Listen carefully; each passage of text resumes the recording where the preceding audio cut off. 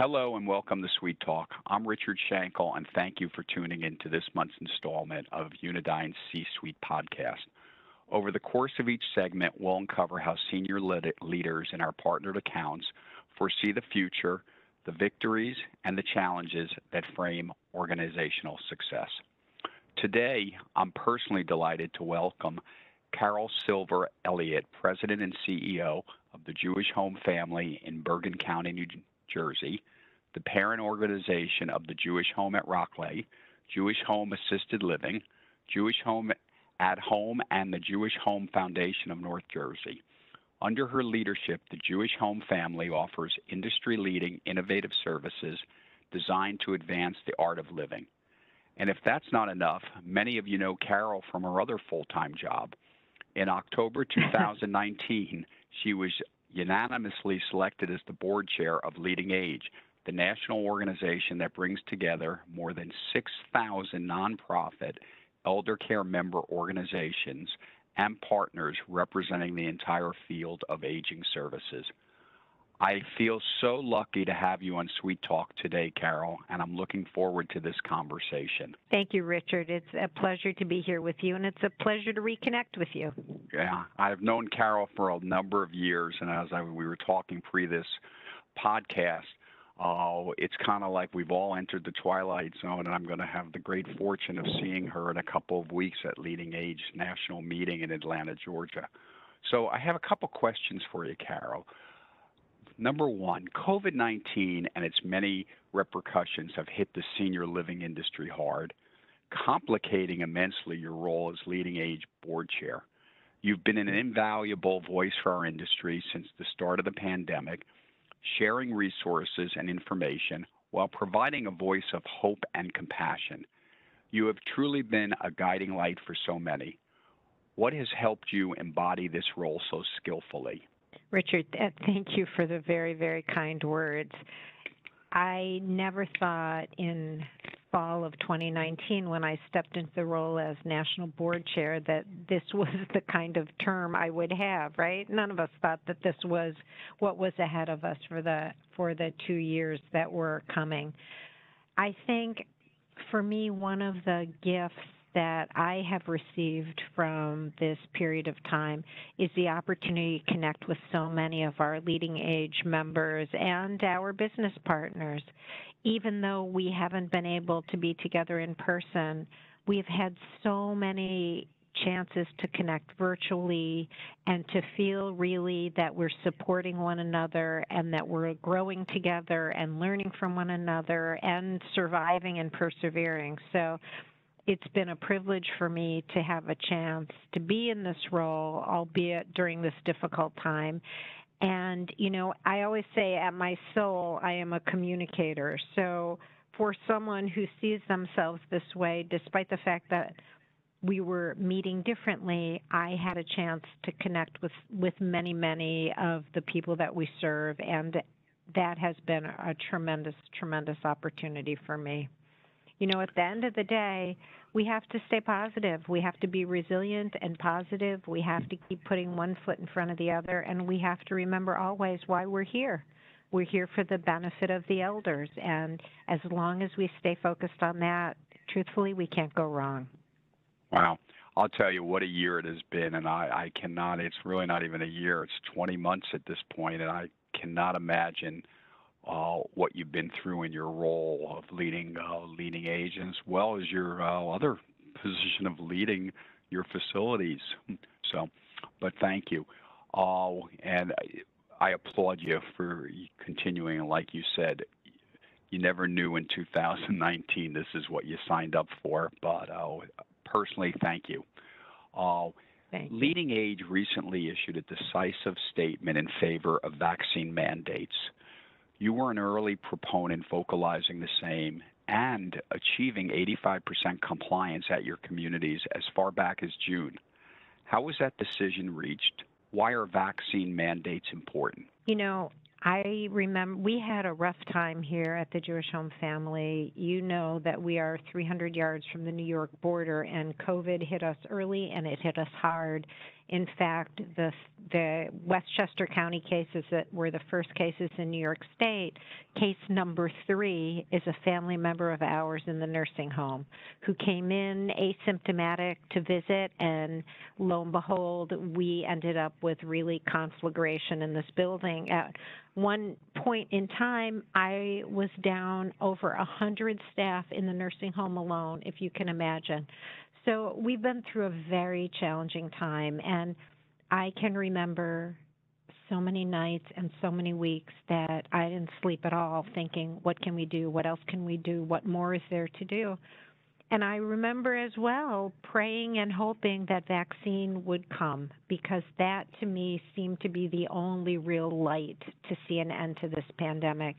We were jubilant when we got the dates for our first vaccine clinics, and all those clinics on both of our campuses literally were celebrations. We had music playing and we had refreshments, and we applauded every single person that came out from getting their vaccine, because it matters so much that we create a situation in which people are safe.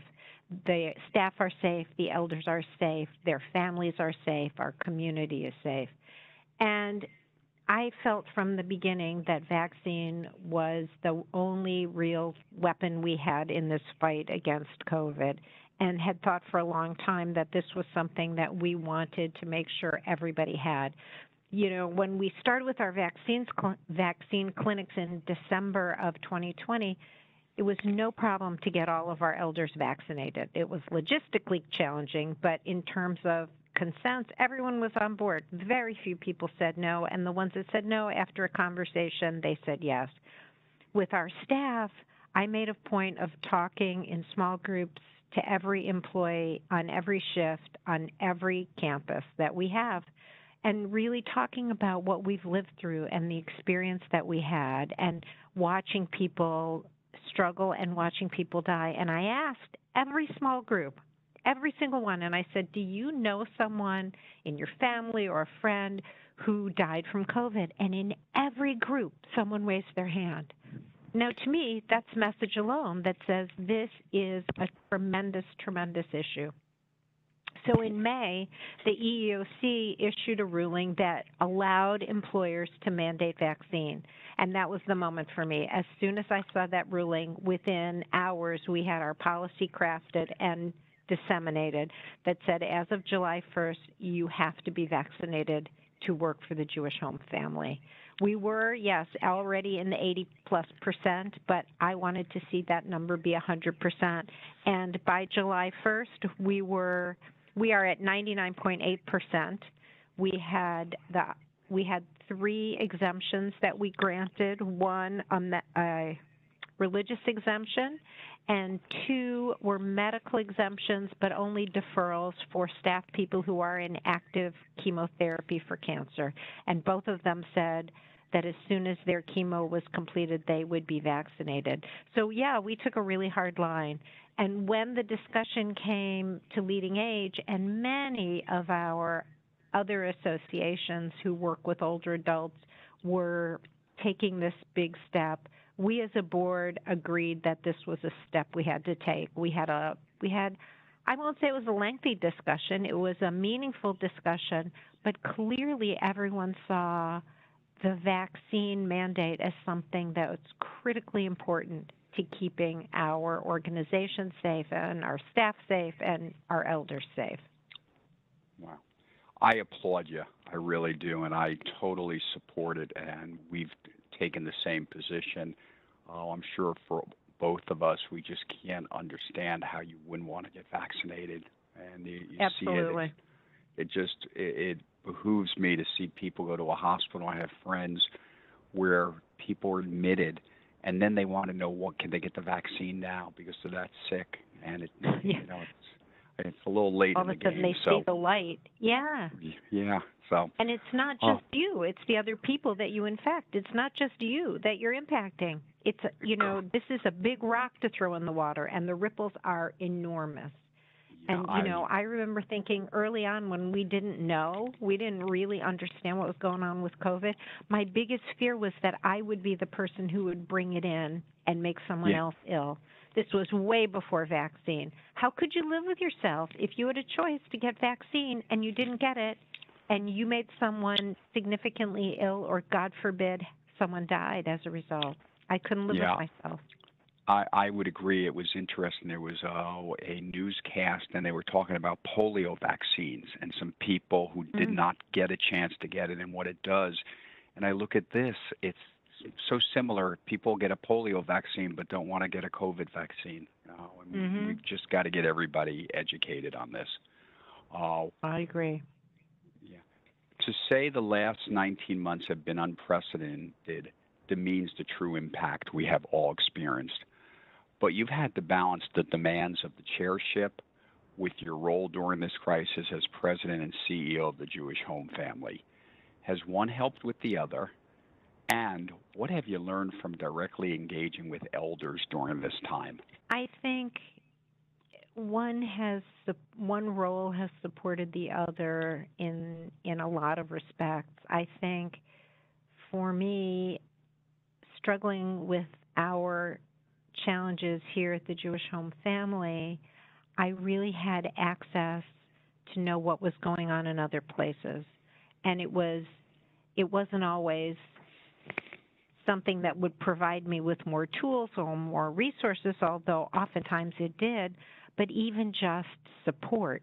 You know, the colleagues that we have in this field and the colleagues that we have in LeadingAge are second to none in terms of being open and sharing. And, you know, so many times I would get a call from a colleague who would say, I got a line on testing. Or I would call and say, I got a line on PPE because we were scrambling for things. So it helped to feel part of this broader network.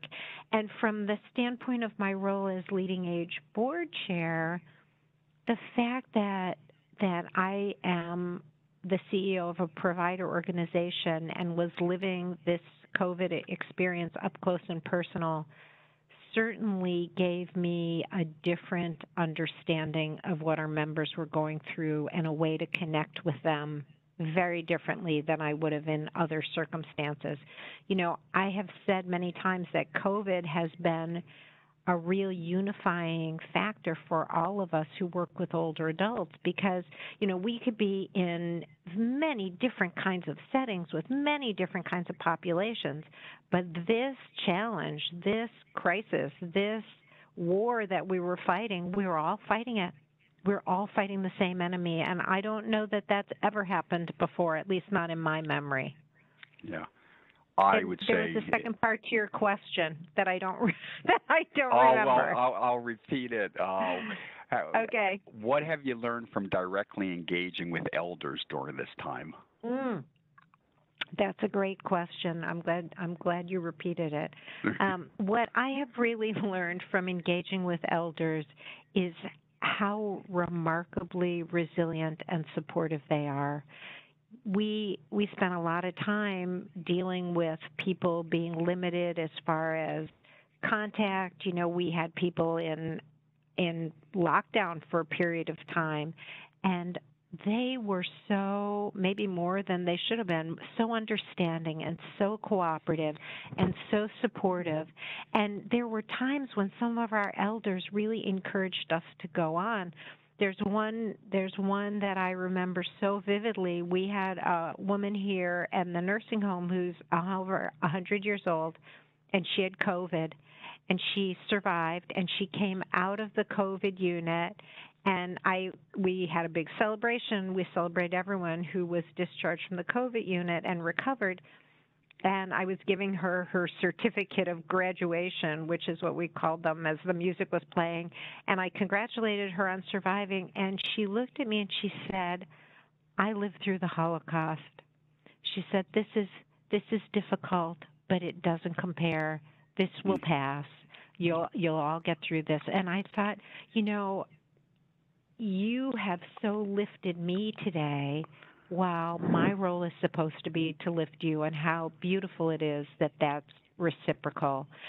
I think the other thing that has been significant, and I'll mention it with respect to the elders, is that I think many of us have become even stauncher advocates for protecting the rights and choices of our elders. You know, I have spoken many times about my concerns and all of our concerns that our elders really were treated like prisoners during the worst days of COVID. And at no point did anyone really recognize that they have rights and they have choices. And to have a nameless, faceless governmental entity say, lock them in their rooms, lock them in their apartments, is not right. And it's not something that our elders or we should ever stand for again. Did we keep people safe? Yes. But at certain points in time, were there not opportunities for us to say to the elders, what's most important to you?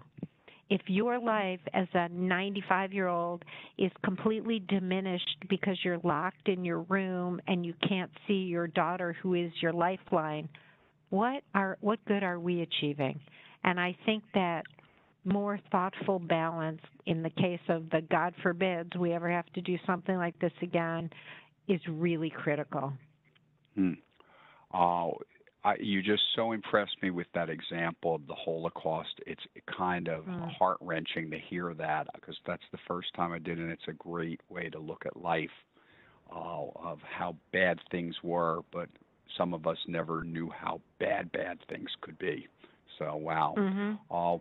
I know you for a lot of years, and you have a contagious style coupled with unmatched talent. How do you approach the challenge of setting an example for executives who are leaders themselves? Thank you for the kind words. There are certain precepts that I think we need to live by as leaders. I think it is incumbent on us, and I will tell you that this was something I really found within myself during what I always call the 5-year-long month of April 2020, during the dark days for us as an organization, is that we have to remain positive. Not Pollyanna, not everything's coming up roses, but that we have to remember that our attitude influences our staff's attitude, and the staff's attitude influences the attitude of the elders. It's contagious. And if we were all wearing masks, and every morning we would have our stand-up meeting in a very large space, so we were quite distanced with our masks on. And I would give this lecture at the end of every meeting, and I would say, they can see your eyes. And if you walk out of this meeting or any other place and you look frightened and you look unsure and you look like you have no confidence, then everybody else is going to feel that way.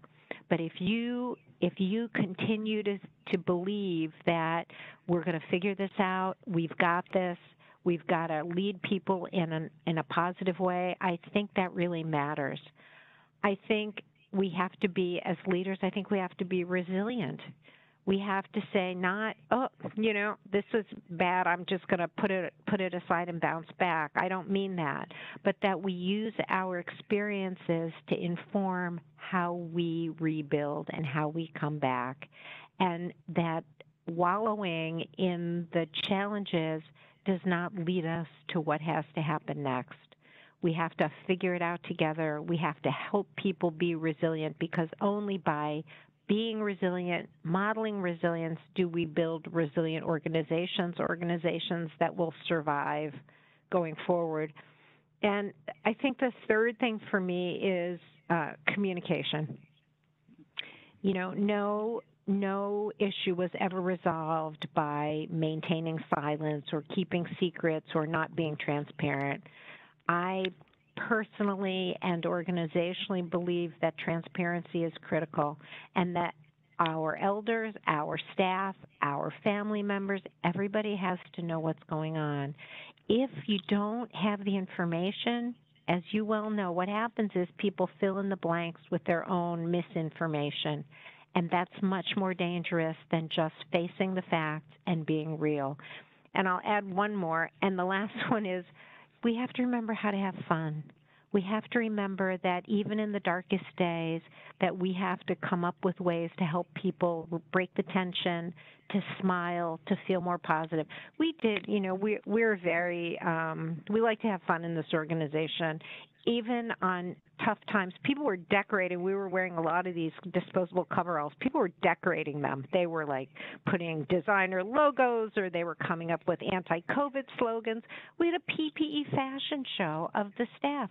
It took maybe 15 minutes, but everybody in the building was laughing. We would walk around with like silly gifts for people. At a point in time, toilet paper was, this scarce commodity. So we wrote a clever saying that I can't remember right now, and we packaged up the toilet paper with little bows, and we handed a roll of toilet paper to every staff person. We walked around with candy. We walked around with, when we wanted people to remember to stay in their bubble, right, and not be involved with a lot of people when they were not at work. We handed out bubble gum with little notes that said, "Don't forget to stay in your bubble." I think it's so important to remember that people need a break in the tension. They need to smile. They need to laugh. They need to remember that, yeah, things are hard, but we'll get through it. I always say you can never lose your sense of humor, and in the darkest days, it's what keeps you sane. And I remember during COVID, I don't know, I'm trying to recollect, but we, myself and my significant other, something was coming up, and we just burst out laughing. And you know what? It felt good. It does. Mm-hmm. So, talking about laughter, we need that release. We do. Work's tough enough, but you can have fun at work too. Enhancing joy is a concept that often comes up in the senior living industry, but it's most often singularly applied to the residents in independent living. How do the facilities you lead make aging a vital and meaningful experience for residents in assisted living, skilled nursing, or memory care, and its importance? I think that's a huge, huge, huge priority for all of us that work with older adults. And we work very hard on not just joy, but also purpose, to make sure that people feel engaged and they feel connected. And, even in the worst days of COVID, we would gather people in doorways and do doorway dancercise. We did doorway bingo. We did all kinds of things to try and get people engaged and to make them feel connected. We did tremendous number of Zoom programs that we aired in elders' rooms to keep them feeling like they knew what was going on both of our campuses. Now that life has returned to some semblance of normal, we do so many things to help people feel connected. Music is huge, and music, as we all know, is a universal language. So we have concerts both in our memory care settings and in our nursing home and assisted living settings.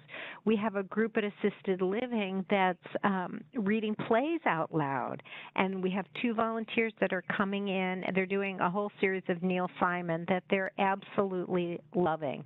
We do all kinds of exercise in all of our settings, Tai Chi and yoga and dancercise, and you name it, we're doing it. We want people to be active. We want people to smile. We want people to laugh. We have a cafe area in the nursing home that we just renovated. In fact, during COVID, we have comedy club once a week in there, and somebody is in there cracking jokes. We do karaoke, anything that would be fun. On the assisted living campus, we have an incredibly creative team over there. They do happy hours probably 4 days a week, and every one of them follows a different theme. So they did beer pong, believe it or not, a couple of weeks ago, which everyone thought was hysterically funny. They do, in the wintertime, their happy hour could be cocoa and s'mores. We've had hot pretzel happy hours, margarita happy hours, root beer float happy hours. Again, not that everything has to be about food, but food is a universal connector as well. People need to continue to have experiences, whether they're creative experiences or entertainment experiences. Just because you are elderly or you have certain impairments doesn't mean that you can't have a rich and fulfilling and fun life. And, we have as an organization here taken elders to Israel on missions twice over the last 7 years. In fact, this would have been the year to do it, but we're off a little bit because of COVID. You know, we took nursing home residents and assisted living residents, some of their wheelchair bound, on a full-scale 10-day trip to Israel. We had them everywhere from the top of Masada to soaking in the Dead Sea. So if there's anything that you or I can do other than maybe climb Mount Everest, most of our elders can do it. We need to give them those opportunities, and we have to remember that they have far more ability than perhaps other people see, and to look for that and to maximize that. Wow, I will count me in on the margarita. That one I really like. That's a great idea. So even though it's only about 12 o'clock. Yeah, well, yeah, it's 5 o'clock somewhere, right? I know, that's what I always hear. Carol, you're a passionate advocate for elder abuse recognition and prevention. And it's something you don't see in a lot of people. You hear about it, but under your leadership, the Jewish Home Family opened a shelter, Senior Haven, in 2015. Have you seen demand for services grow since then? And what should others in the industry know about this problem? Thank you for asking about that. I actually became involved with the elder abuse prevention movement around 2008.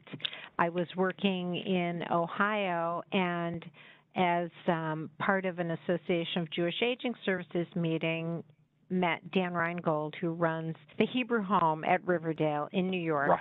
And Dan and Joy Solomon were the first people in this country to open an elder abuse shelter. They opened it probably about 18 years ago now. Joy was an attorney working in the domestic violence space, and she had a conversation with Dan at a meeting, first time they met, and she said to Dan, you know, we're seeing older adults, we're seeing older women who are victims of abuse, and we don't know what to do with them, because a domestic violence shelter is not the right place for an older adult. You know, they're often filled with small children, they have stairs, the bathroom's down the hall, and there's no one there to attend to any of the physical or medical needs that folks have. And Dan said, well, you know what? Why can't we do this within the walls of our nursing home? We have beds, we have rooms, we have staff, we have food. Why can't we do this? And so the first shelter in the country was opened at the Hebrew Home. And when I met Dan, Dan said to me, you've got to open a shelter. You've got to open a shelter. I was like, oh, yeah. I have 1,000 things to do. I'm not going to open a shelter right this second. But he wore me down, and months later, we had a conversation with his team and my team, a conference call, and they talked to us about what it would take to open an elder abuse shelter, but even more, they talked about what they were seeing in terms of elders who were being abused and the fact that there were no resources to help them. And we got off the phone, and I looked around the room at my management team, and everybody's eyes were wide. And it wasn't even a question of, how are we going to do this? The question was, when can we start? So we opened I opened my first shelter there, and when I came to New Jersey in 2014, one of my first priorities was to open an elder abuse shelter here. There are different models around the country. Ours is a model that is based in our residential facilities that says a victim of elder abuse, and we define that as someone 65 or over who is in an urgent or emergent situation, can come to us for shelter for a period of 90 to 120 days at no charge. And all of the support services are in place, from therapy to medical care to whatever else they need, to make sure that they have a safe haven, a separation from the abuser, and an opportunity for them to recover and to go on to live a healthy, safe, and dignified life. So the work we've been doing in this arena has been really meaningful for us, and the stories of victims are just heart-wrenching. During COVID, for us, we found it was impossible to admit a victim to our shelter because we were not taking any admissions at all. And interestingly, since things have opened up, we are seeing more referrals come in. I think my personal theory is that families that were in lockdown together, it likely exacerbated the tensions that may have already existed. It may indeed have exacerbated the abuse that already existed. We work very closely with adult protective services in our community, as well as with many, many referral sources, because our mission is twofold. One is certainly to provide shelter, but the second that is equally significant, even more significant, is to educate the professional community, educate the lay community about what elder abuse is, about what to look for, and certainly about what to do if you suspect it. It is work that we all need to be doing. The research nationally, just in the United States, indicates that there are between 2.5 and 5 million victims of elder abuse each year in this country, and there are 20 shelters around the country. Wow. That's not enough. It's not enough. So many victims are never recognized. They're not believed. They don't have access to support. They have some cognitive impairments, so no one's listening to them. The abuser is isolating them, and no one's paying attention. Our older adults are entitled to live safe lives, and we all need to be better educated about elder abuse, as well as know what to do about it. Wow.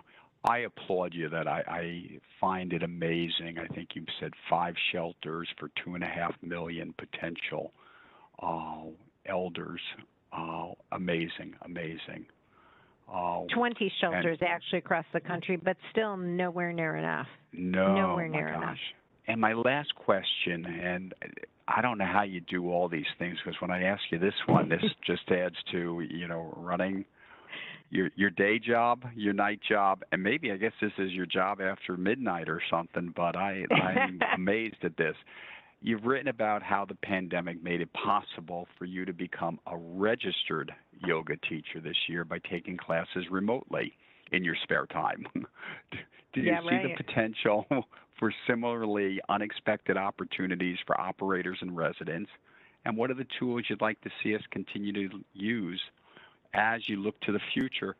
What innovations or developments most excite you? So I have long talked about very sort of casually, wouldn't it be interesting to be a yoga instructor? I take yoga, I take bar class, I'm a big exerciser. I think it's what saved me through the worst days of COVID literally from a stress perspective. And last December of 20, I got a newsletter from a woman I've taken yoga classes from who had come to a partnership with 2 other yoga instructors and founded a school to do registered yoga certifications for the first level, which is a 200-hour program. And I said to my husband, maybe I should do this. And he said, do it. And I said, well, it's a lot of time. It's a big commitment. I don't know if I can do this. He said, you should do it. It's COVID. What are you going to do? You're home. You should do this. I was working every day, but you're home in the evenings. So I debated and I agonized and I talked to her about it. And I'm not a person who agonizes over decisions, but I did over this one. And I finally decided I was going to do it. So from January until the end of May, Tuesdays and Thursdays, I would race home from work, plop myself in front of my computer, and do 3 hours from 6 to 9 of yoga instruction. And then on Sundays from noon until 6 every week for all those months, and then had homework and practices to write and other things to do. And on the one hand, it made my life really crazy, and there were times when I was trying to count how many more weeks. And on the other hand, it was so nice to be doing something, and I think we all need to remember this, that takes us out of our day-to-day life, right? All day long, we're making decisions, and we're making choices, and we're dealing with tough situations. But when we're doing something where, lo and behold, we're not in charge, we're the learner, and we're in a different role, there's something very nourishing, I think, to our souls to continue to expand our horizons. And I think a lot of people took advantage of the time and the availability of like everything in the universe on Zoom to say, ooh, let me try something new. Let me take a cooking class, or let me do this, or let me join a virtual book club, or whatever it is, which I think is great. I do think that, and I teach yoga for the residents, which was my end game anyway, and that's the best moment of my week. I think going forward, the virtual world we live in is going to continue, and I think that's not a bad thing. I think we've learned that not every meeting has to be in person. I think we've learned that there are great opportunities for us to learn from people anywhere in the universe because we're doing it virtually. I think the partnership opportunities for us to work with other providers or other business partners have multiplied 1,000-fold by the fact that we now realize I don't have to be across the street from you to work with you. I can be across the country or across the world from you and effectively work with you because we've now harnessed these tools that we didn't have before. I think technology has expanded exponentially during these tough times, and I think it's going to continue, and I think that's really a positive for all of us. And I think we see the world perhaps as a more approachable place. We're closer together than ever before because of the use of these technological tools. Right. Like I always say, out of COVID, some good things have come. I mean, there's been a lot of bad, but I mean, the technology changes of using video conferencing, I don't believe anybody used it the way we use it today. And even the technology has improved so quickly from even the beginning of the pandemic to now. Unbelievable. So Unbelievable. It is. But, and I think the other thing, what you're saying, it seems to me, is it's okay to do something for yourself. And that's what you did. You took up yoga and got as an instructor. It's become something for you that you wanted to do as well. And that's wonderful. I think we have to remember that we got to take care of ourselves. If well, we don't that's take why care of I ourselves, think we can't take care of anyone else. Okay, I agree, and sometimes we're so shocked when we take time to ourselves, and everybody works hard. I mean, it's a 7-day-a-week business, and that it never goes For 7 days a week by 24 hours. So, well, Yep, Carol, that's right. firstly, I know how in demand your time is, and it's been great to speak with you today. Thank you for joining me on Sweet Talk and sharing your perspective. Honestly, your wisdom and compassionate leadership for your New Jersey communities, LeadingAge, the senior living industry, and yoga has served and has helped foster unity in this during a very tough time. As a bronze sponsor, I'm looking forward to the LeadingAge annual meeting and expo in Atlanta, and I'm sure many of my listeners are too. I hope those of you at home join me on Sweet Talk for more insights into key leaders in senior living. Until next month, stay safe and be well. And thank you, Carol. Thank you, Richard. It was a pleasure.